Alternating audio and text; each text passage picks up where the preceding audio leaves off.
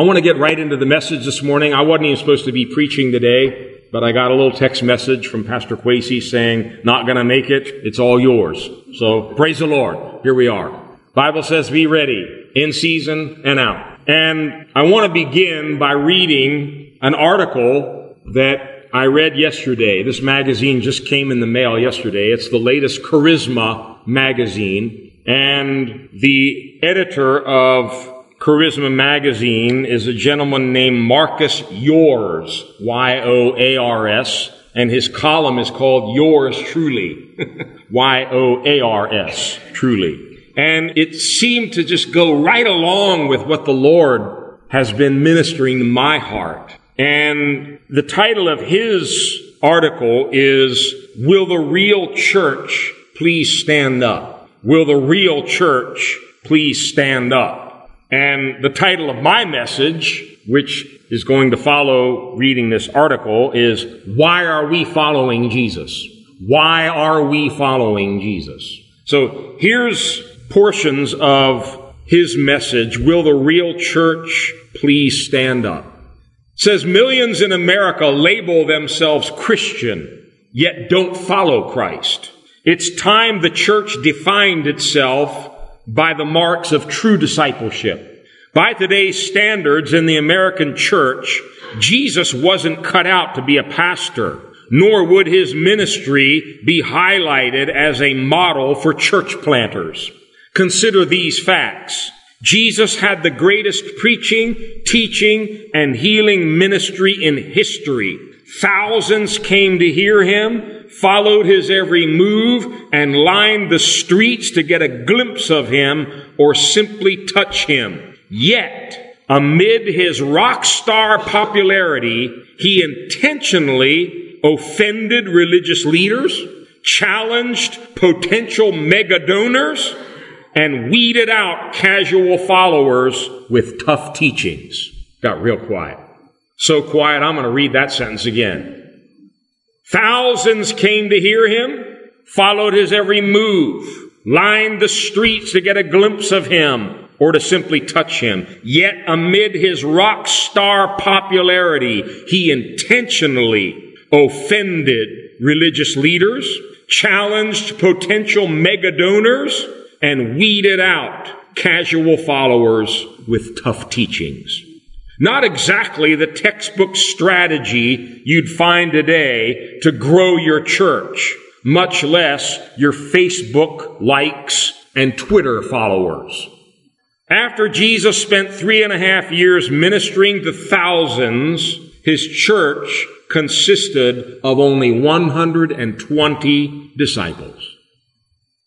Just 120 disciples gathered in the upper room. And even that was a low turnout, considering he had appeared to more than 500 people after his resurrection, according to 1 Corinthians 15. And we know the rest of the story, how the 120 quickly became 3,120 and grew daily to where even unbelievers credited Jesus' followers as those who, quote, have turned the world upside down, Acts 17:6.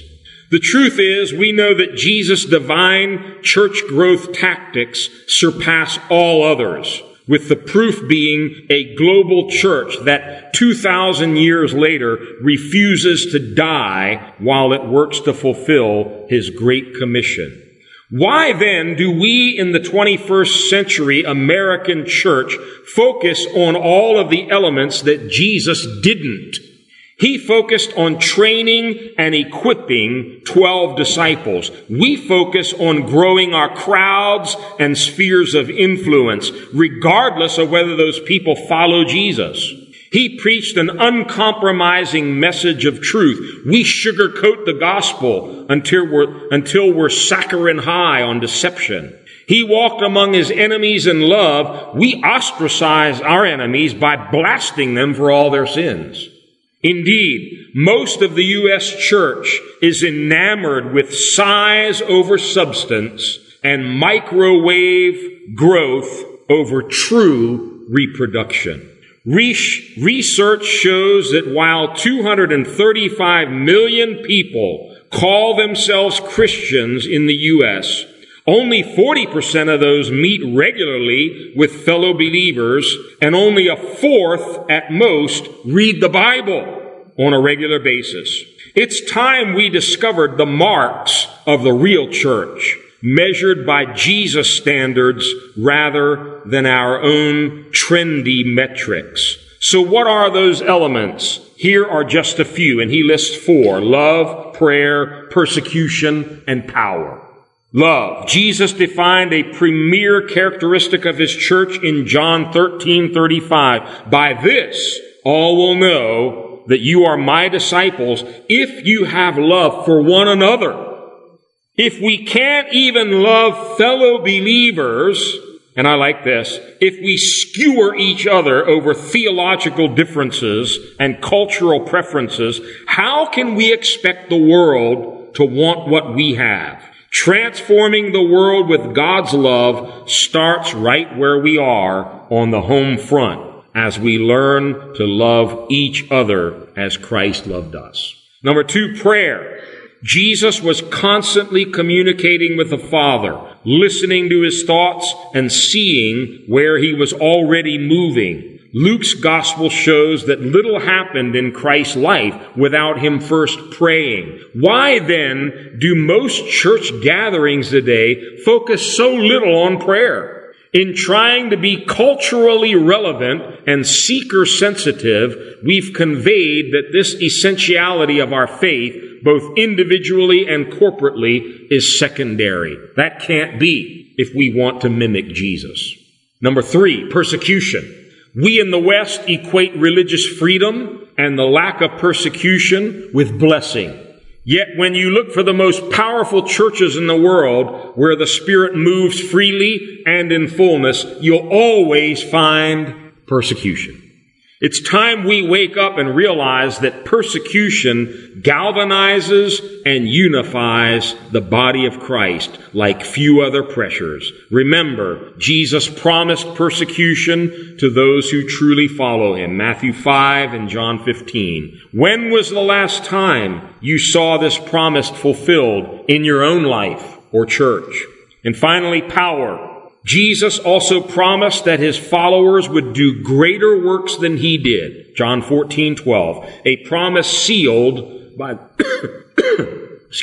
a promise sealed by the gift of the Holy Spirit to empower us. Wherever the early apostles and church went, the miraculous followed. Though there have been seasons of Holy Spirit revival in our nation, even charismatic churches today are de-emphasizing such things as praying for the sick, demonic deliverance, or the prophetic. Making room for the Spirit's supernatural movement isn't an option. It's the mark of those who truly follow Christ. Will the real church please stand up? My message won't be nearly as eloquent and profound as that message, but I think you're getting the gist of what I believe the Holy Spirit is saying to Western nations like America. We're losing the battle. We're losing the culture. And I don't care about these numbers. 200 million Christians. It can't possibly be when you look at the state of the nation. If we had that much salt and that much light, if we had that many true disciples of Jesus Christ running around America, we would not see the nation in the spiritual and moral shambles that it is in today. And we need to listen very carefully to what the Spirit of God is saying to the churches in these last days. These are the last of the last days. I hate to sound like a broken record, but I'll keep repeating it more and more as we get even closer. But we are right on the edge. Jesus is coming soon. He is preparing his church. He's calling out a bride. He's calling out true disciples that want to follow him with their whole heart, with a covenant, with a commitment. And so the title of my message goes very nicely with this article that we've just read. Why are we following Jesus? And this isn't just a cute message. I want you to be asking some very hard questions today. Why am I following Jesus? Why am I sitting in this church right now? Why do I call myself a Christian? What does it mean to be a Christian? What am I communicating to others when I tell them I'm a believer, I'm a disciple, I'm a follower of Jesus? And to begin, I want us to go to the Gospel of John, and that's where we're going to spend most of our time today, in one chapter, John chapter 6. And as I was pondering a number of things in John chapter 6 this morning, something jumped out at me. If you have the NIV Bible, and you don't have to, but if you do, you'll notice that sometimes there are subheadings. And I noticed that in John chapter 6, there are 4 subheadings. And it sounds very strange when you read all 4 of them right in a row. And just listen. Number 1, Jesus feeds the 5,000. Number 2, Jesus walks on the water. Number 3, Jesus, the bread of life. And number 4, many disciples desert Jesus. That really hit me today. Something strange there. Jesus feeds 5,000. Jesus walks on the water. Jesus is the bread of life. And many turn away from him. What a strange sequence. But my friends, sadly, that's what we're witnessing in the world today. And it didn't take God by surprise. Matter of fact, one of the things that convinces me all the more that we're very, very close to the coming of the Lord is He promised there would be a great falling away in the last days. That doesn't mean you and I need to be a statistic. And in John 6, I'm going to read bits and pieces. I may jump over some, but probably by the time we're done here, we will have read most of this chapter. So if you didn't do your Bible reading for the day, maybe you can check off one chapter anyway. John chapter 6, beginning at verse 1. Sometime after this, Jesus crossed to the far shore of the Sea of Galilee, that is the Sea of Tiberias, and pay attention to these words, and a great crowd. Say that with me. Great crowd. A great crowd of people followed him because they saw the miraculous signs he had performed on the sick. Man, nothing will draw a crowd like a miracle. You start having testimonies of dead people being raised, tumors disappearing, people throwing away their crutches and jumping out of their wheelchairs. Crowds will gather. That's all good and well. I want to see that. I pray, I cry out to God regularly, Lord, stretch forth your hand to heal, mighty signs and wonders, confirm your word with miracles. I want that. But that's not the end of the chapter. And in verse 5, we again see the great crowd. When Jesus looked up and saw a great crowd coming toward him, he said to Philip, where shall we buy bread for these people to eat? And you know the story, and I'm not going to read it all. He fed 5,000 men. And Matthew's gospel tells us he didn't count the women and the children. So I don't know what that means. 10,000? 15,000? Maybe altogether? But the Jewish custom and tradition was to have the men seated separately from the women and the children. So all the Gospels simply record the 5,000 men that were fed from what? 5? I like the Bible. It says in verse 9, a little boy with 5 small barley loaves and 2 small fish. Say small. Small. You know what God's been speaking to me? He's very interested in small things. If you were with us on Wednesday night, you heard that. God's not worried about how faithful you're going to be with big stuff. He says, you've been faithful with a few little things. Now I can entrust you with much. We think because God's a big God, He's not interested in little stuff. I got news for you, my friend. He's looking at the tiniest little details.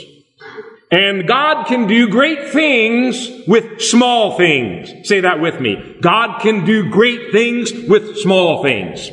That makes me happy because I'm a small thing.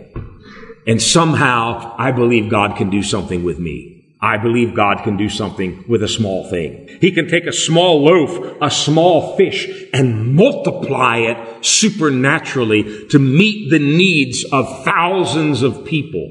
And you may be looking at your own life today and saying, I'm just small. I'm just little. I'm not very talented. I'm not very rich. I don't have a whole lot of influence. I don't think God, be careful. Notice what you're saying. I don't think God can use me to reach thousands. Oh, really? Do we dare limit him like that? What did this little boy think? I don't think he had a clue what was going to happen to his lunch. But afterwards, they have 12 baskets of leftovers. Now, you do the math. 2 small fish, 5 small loaves, and in the end, I got 12 baskets full of leftovers. God can do anything he wants. The key is this little boy gave it to the Lord. When we give our littleness, our smallness, when we give it to the Lord, then it's up to him what he wants to do with it. And he multiplied it. He fed the thousands. And then in verse 14 of John 6, after the people saw the miraculous sign that Jesus did, they began to say, surely this is the prophet, capital P. This is the prophet who is to come into the world. And notice verse 15. Jesus, knowing that they intended to come and make him king by force, withdrew again to a mountain by himself. Man, this guy's popular. We read in this article about his rock star popularity.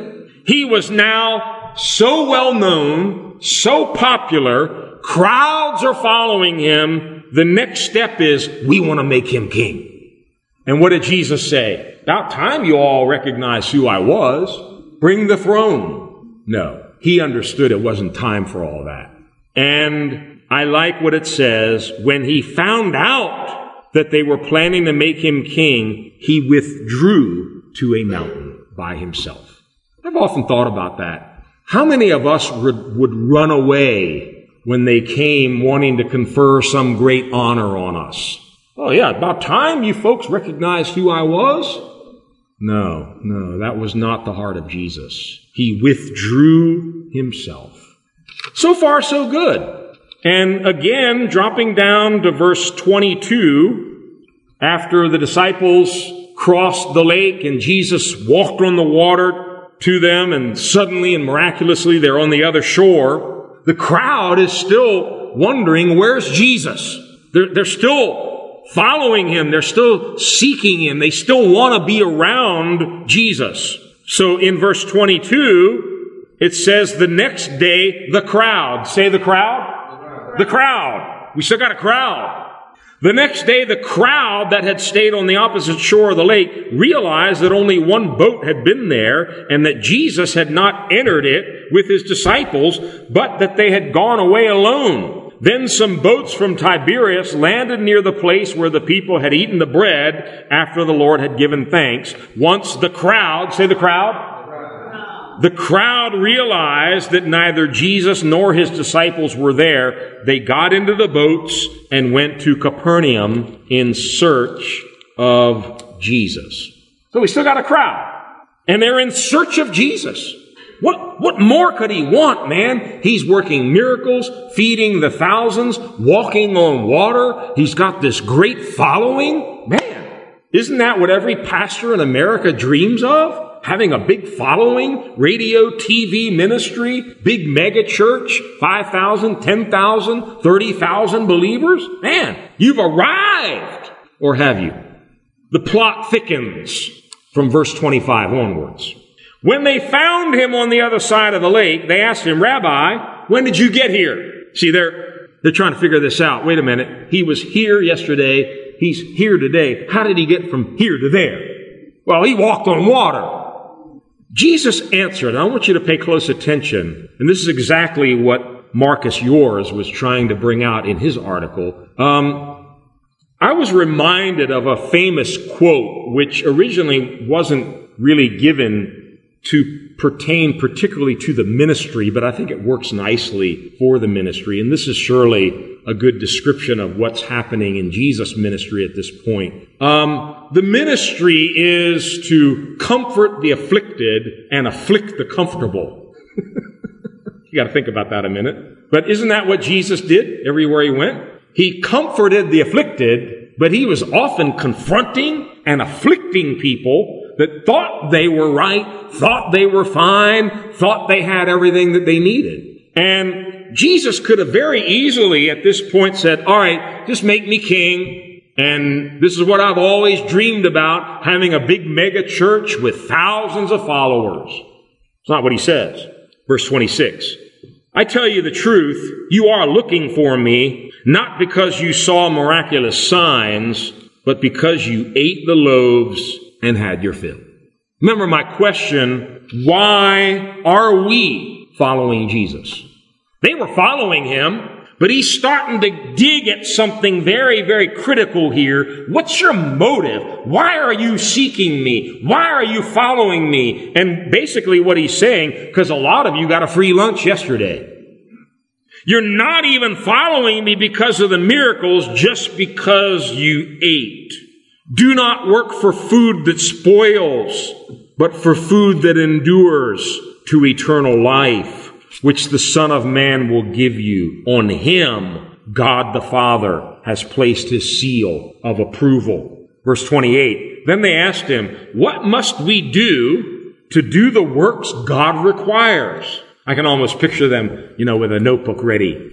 All right, give us a list. What are the things we're supposed to do? I think his answer blew them away. This is the work of God, to believe. That's it? Well, that's easy, isn't it? Not so fast. Jesus calls it a work. Something you got to work at. Something you're going to have to labor at.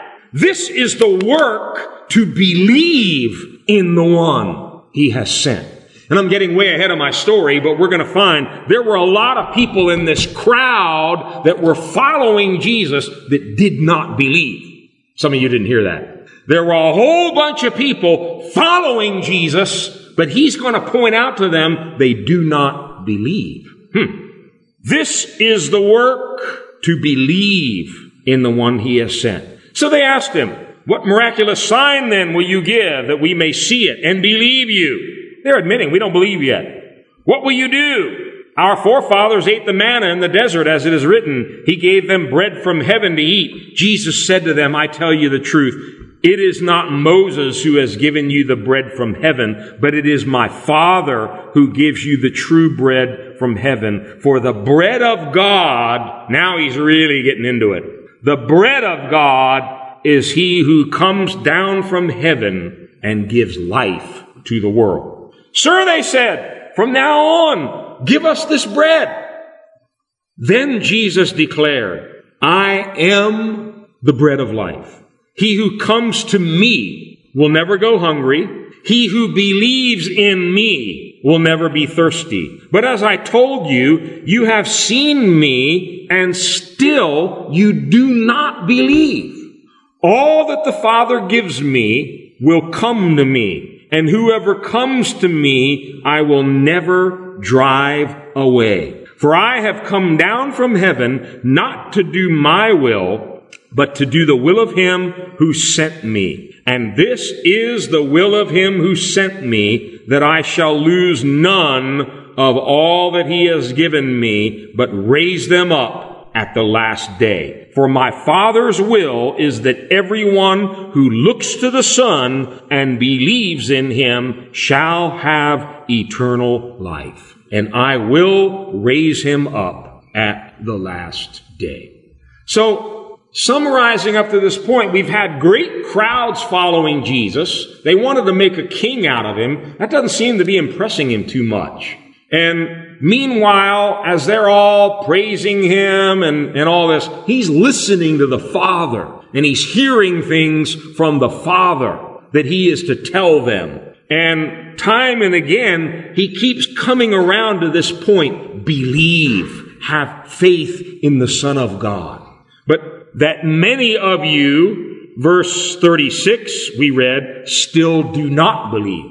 still do not believe. And so he's beginning to introduce to them two different topics that go hand in hand. I am the true bread, and I'm looking for true faith.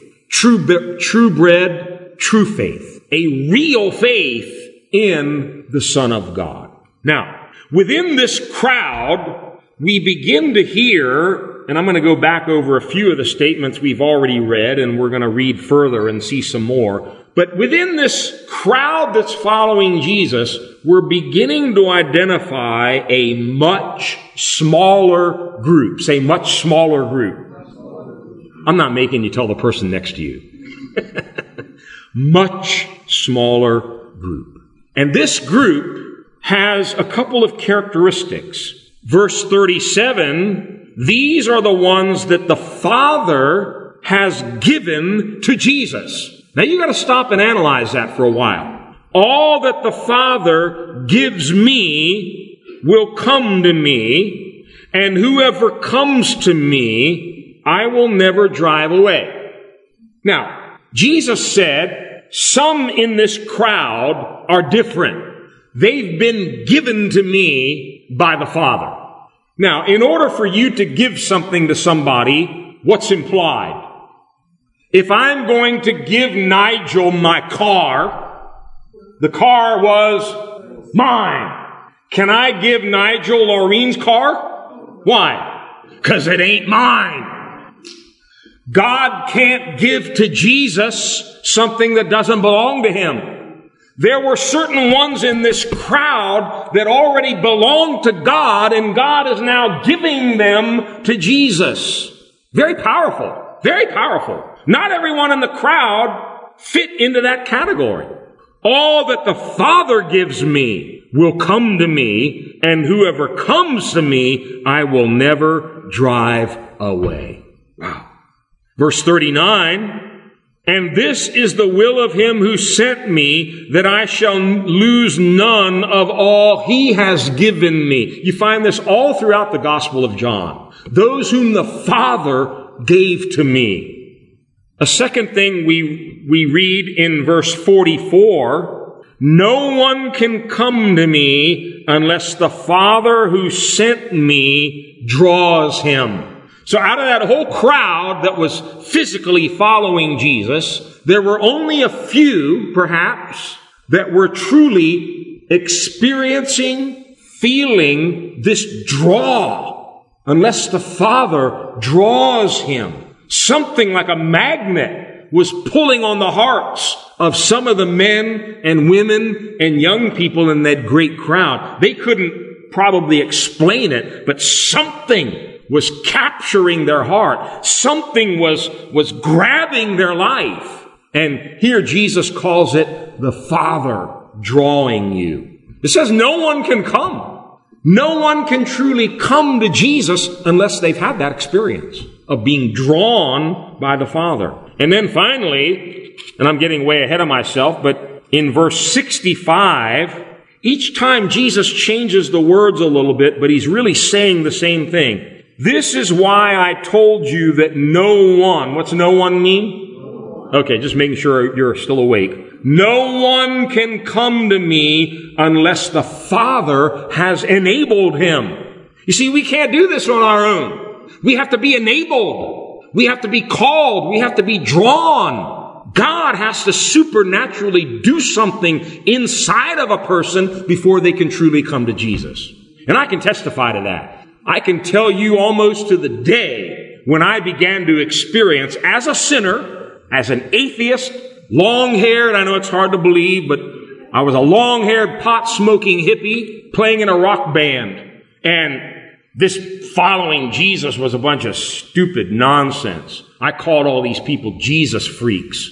You're crazy, man, following Jesus. I had to go to church as a kid. I certainly don't want to go back to that place anymore. But for months before God finally got a hold of my life, something began to tug at my heart. Something began to draw me. I didn't know what it was. It was long after I became saved, baptized, and filled with the Holy Spirit. Then I started to look back and I go, that's what it is when the Father starts to draw you. So, Within the crowd, we have this much smaller group that have been singled out by the Father. They're being called, drawn, and enabled by the Father to come to Jesus. Now, let's continue along from verse 41. After he finishes talking about being the bread that comes down from heaven and all of that, something's starting to happen in the crowd.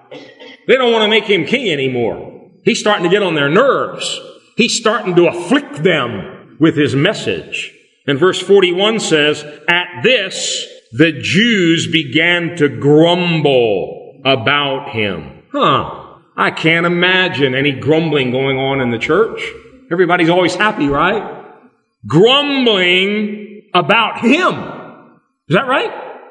Grumbling about him. Because he said, I am the bread that came down from heaven. They said, is this not Jesus, the son of Joseph, whose father and mother we know? How can he say, I came down from heaven? Jesus steps in, stop grumbling among yourselves. He knew exactly what was going on. You know, let me just pause here for a minute and tell you, maybe it's taken me 40 years to learn this. Maybe I haven't even learned it yet, but I'm going to give you some free advice. We often want to learn only about the benefits of following Christ. And there are many benefits. I wouldn't trade this life for anything. Just to know my sins are forgiven, man, that's a biggie. That's a biggie. But there are lots of benefits for following Christ. Bless the Lord, O my soul, and all that is within me. Bless his holy name, and forget not all of his benefits, who forgives all of my sins, who heals all of my diseases. Man, there are benefits to following Christ. However, we often want to stop there. We often only want to learn about the benefits of following Christ, but he repeatedly taught about the costs of discipleship. The costs. We don't like that part. Oh, preacher, just tell us about the benefits today, and we'll all go home and be blessed. But you know, there comes a time where, like we're finding in this chapter, where God begins to confront us with some certain things. Why are you following me? Why are you a Christian? Why are you in church? What are you doing here? What is your life all about? Are you just coming to get fed? Just coming to get your belly full? Just coming to see a few miracles and then go back? Stop grumbling, he tells them. And then in verse 44, no one, what's no one mean? Hearing that a lot, right? No one can come to me. What? Wait a minute. They already had. There's crowds around him. Maybe he needs to define to us what it means to come to him. Because obviously being in the crowd there that day is not the same thing as what he's talking about here. No one can come to me unless the Father who sent me draws him, and I will raise him up at the last day. It is written in the prophets, they will all be taught by God. And listen to this next part. Everyone who listens to the Father and learns from him comes to me. Verse 45. Everyone who listens to the Father and learns from him comes to me. This group seems to be getting smaller and smaller. Let's summarize again. This smaller group within the crowd that is truly coming to Christ, they've been called, they've been drawn, they belong to the Father, and the Father is now giving them to Jesus. They've been hearing from the Father, and the Father has been teaching them things. Is that right? Everyone who listens to the Father and learns from him comes to me. So they first had some sort of an experience with God the Father. God the Father was revealing something to this smaller group. And they're not there to get their bellies filled. They're not there just to be dazzled by a few signs or wonders or miracles. Something is consuming them. Something is drawing their innermost being to this man named Jesus. They can't explain it. They may not understand it, but something has gripped their lives now. All right, let's go a little further. Down in verse 51, he says, I am the living bread that came down from heaven. He's being as clear as he possibly can now. I came down from heaven.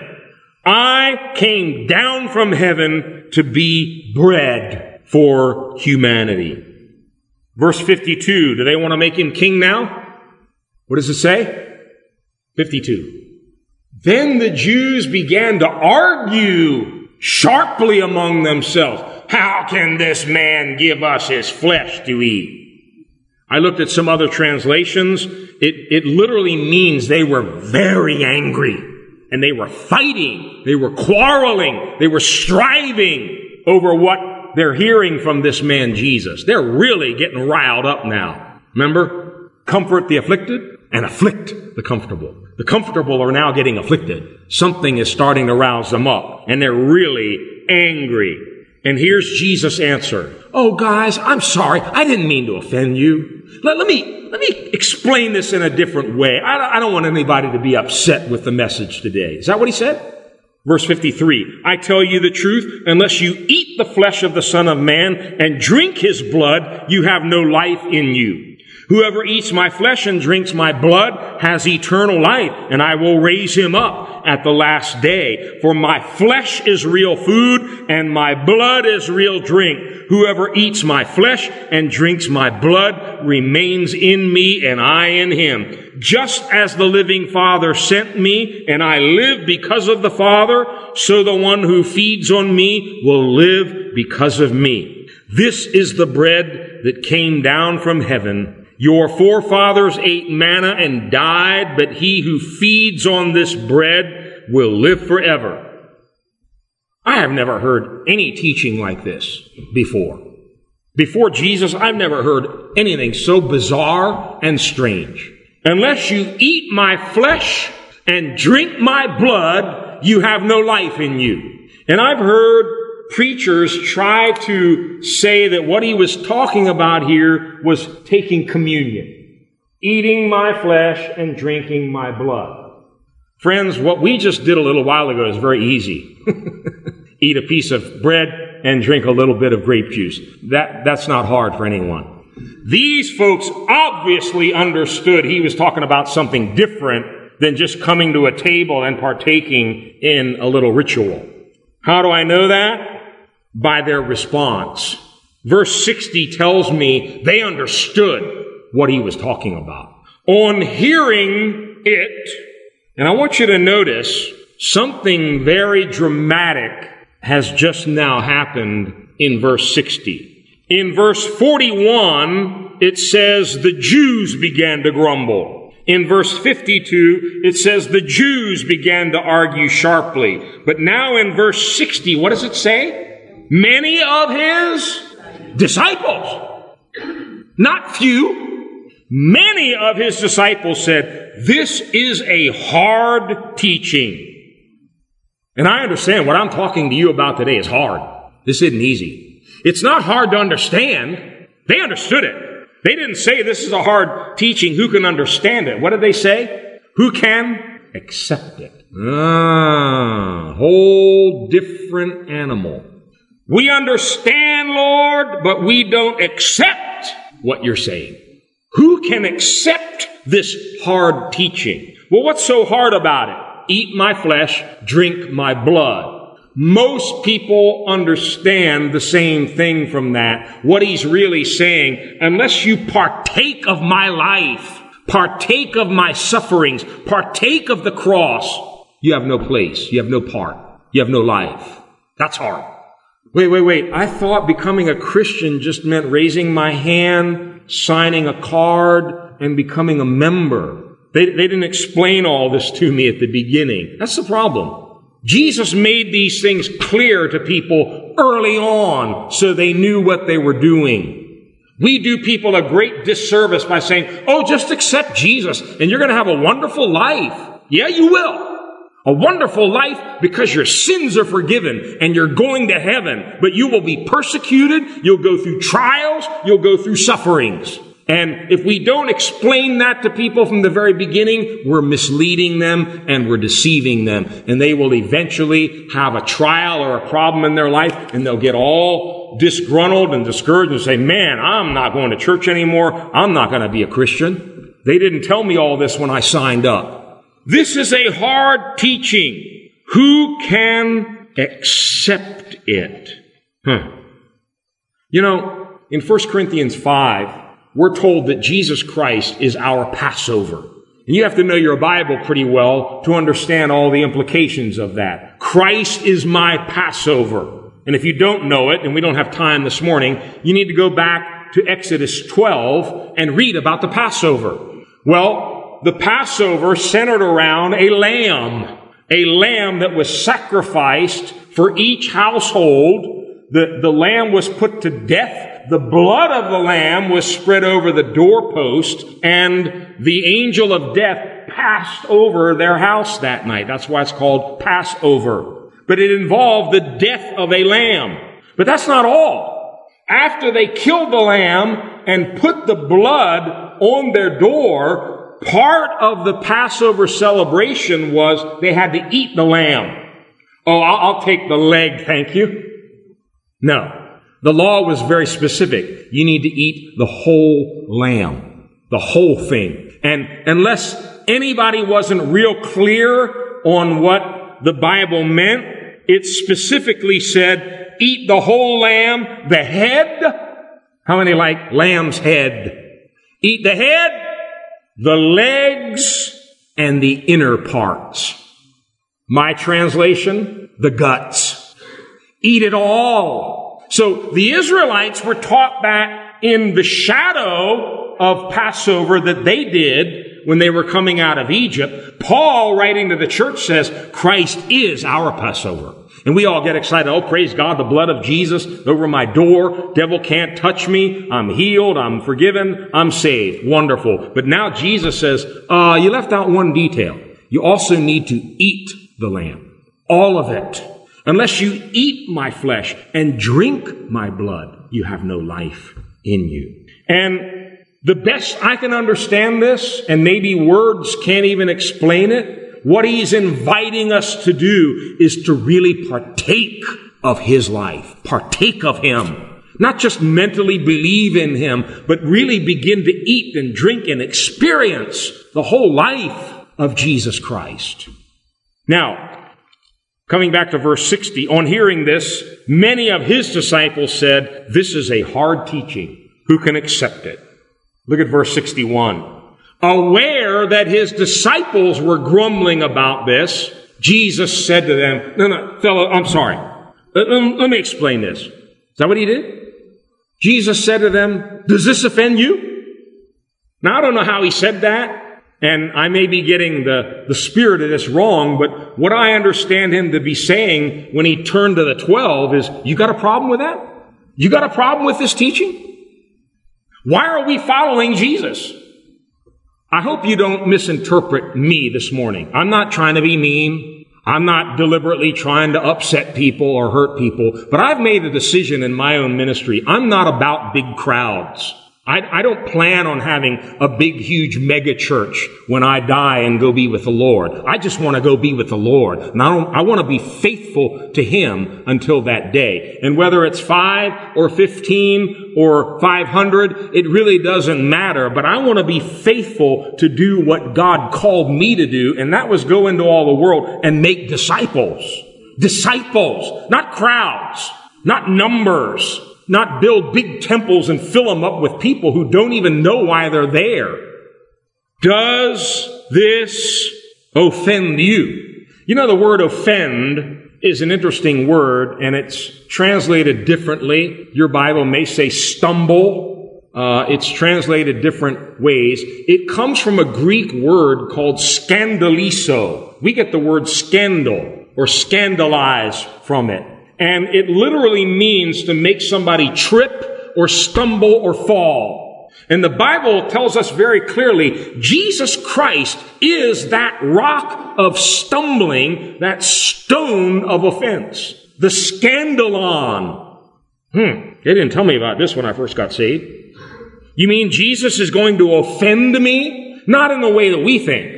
We use the word offend in a different sense. But what he's talking about is some people are already stumbling over what he's been teaching them. They're getting tripped up by what he has shared with them. And he asks his own disciples, are you getting tripped up too? Are you going to stumble over this hard teaching? And then in verse 62, he continues, what if you see the Son of Man ascend to where he was before? The Spirit gives life, the flesh counts for nothing. The words I have spoken to you are spirit and they are life. Now, who's he talking to? Who is he talking to now? Jews or disciples? He's talking to the disciples. And yet, look at verse 64. Yet there are some of you who do not believe. For Jesus had known from the beginning which of them did not believe and who would betray him. Wow. He went on to say, this is why I told you that no one can come to me unless the Father has enabled him. Remember I read you those major headings at the beginning? What were they again? Jesus feeds 5,000. Jesus walks on the water. Jesus, the bread of life. Many disciples desert Jesus. Put verse 66 up, and I want you to ponder this very carefully today. From this time, many of his disciples turned back and no longer followed him. Many turned back and no longer followed him. They were stumbled. They were tripped up. They were offended by the rock of offense. They were stumbled by this hard teaching. What was the teaching again? Unless you eat my flesh and drink my blood, you have no life in you. They must have understood what he was talking about, because a lot of them ran away at that point. Now, if Jesus had any interest in starting a big mega church and having an international galactic ministry of multiplied thousands and millions, he should have stopped right where he was while he was still a little bit ahead and said, all right, boys, let's take it easy here for a minute. Let me explain to you what's going on. I don't want anybody else to get discouraged here. Look at verse 67. Now he's talking to the 12. You do not want to leave too, do you? Man, that's hard. You want to hear my translation? Peter, James, John, everybody else has deserted. There's the door. It's kind of serious. You see, the Jesus we may have in our minds from a movie we saw or a book we read or a picture we saw may not be the real Jesus. This is the real Jesus. He's serious about having disciples who are committed to him. And this is what he was looking for, the response that comes from Peter. How many like Peter? I like Peter. Of all the disciples, I think I'm the most like him, or he's the most like me, or both, whatever way you want to take it. Peter was a mess. He had all kinds of flaws and rough edges, and he had a big mouth, and he would always put his foot in his mouth. But here we see something very precious about Peter. You do not want to leave too, do you? Peter answers, Lord, to whom shall we go? You have the words of eternal life. We believe and know that you are the Holy One of God. Go back to verse 68 for a second. Years ago, I was reading this and two words jumped out of this scripture, and they've stayed with me ever since. Peter didn't say, where are we going to go? To whom? To whom shall we go? Those two words reveal something about Peter. With all of his rough edges, with all of his mess, he was one of this small group that had heard from the Father, that was being drawn by the Father, and something inside of him is now attached to Jesus, and nothing can separate him from Christ. To whom shall we go? He wasn't looking for a place to run. He was concentrating on his relationship with Jesus Christ. we believe and we know that you are the Holy One of God. We believe and we know. Now, let me sum this all up very quickly. Why are we following Jesus? I got some questions to go along with that one. Number one, has the Father called, drawn, taught, spoken to me? Doesn't matter about the person on your left or your right or your parents or your children. Has the Father called me, drawn me, taught me, and spoken to me?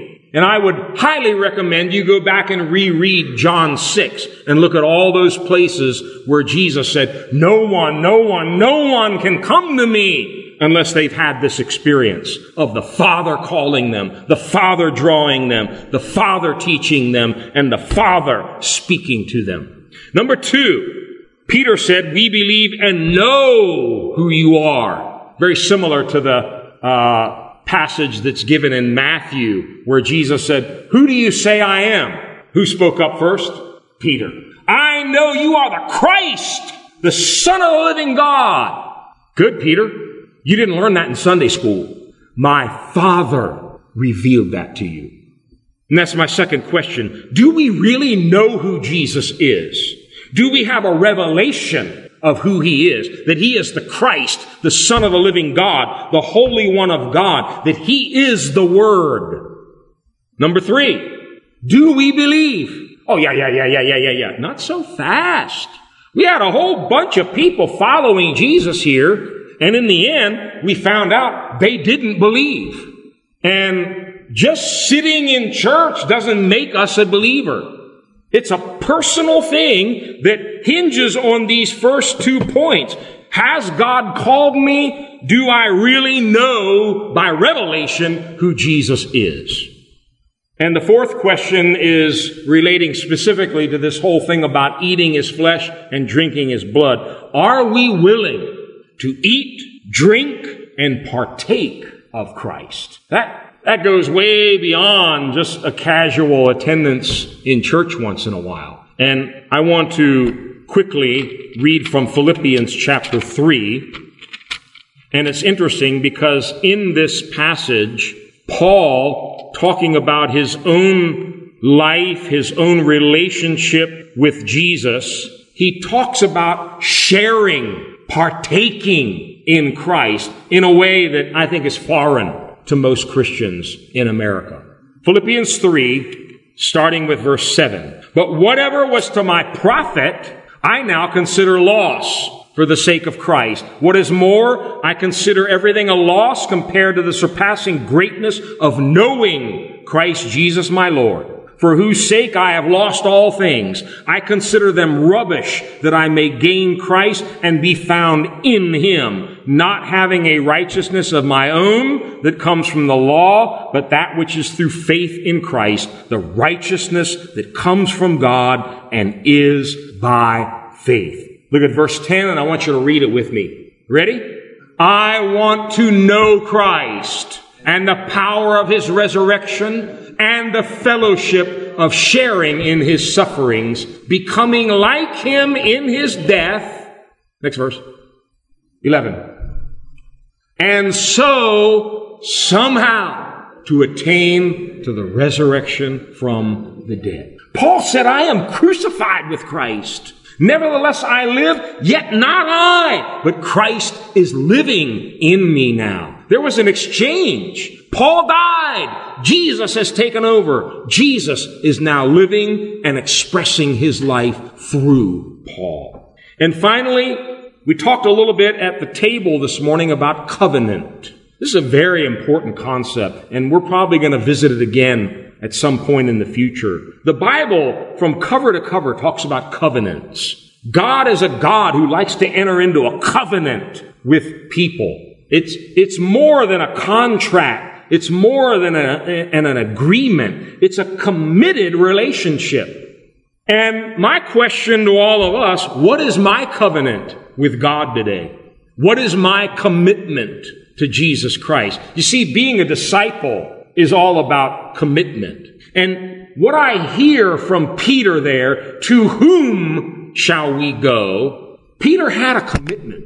with Jesus. Now, yes, he denied him.